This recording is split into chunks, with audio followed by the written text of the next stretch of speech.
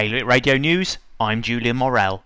3 people in Jersey are facing fines of up to £1,000 each after spot checks uncovered that they had breached travel quarantine rules. The news was announced by Deputy Chief Minister Lyndon Farnham at a press conference today. With just days to go until Guernsey enters the next phase of its exit from lockdown, the states have issued further information for anyone travelling to the island from next week. The UK, France and Jersey are all in Group B, which means 7 days of isolation, providing you have a clear test at the end of the week. Jersey police are issuing a warning not to handle older military equipment after an elderly woman drove to the police station to drop off a highly explosive Second World War grenade found in her home. It was later safely detonated at the harbour.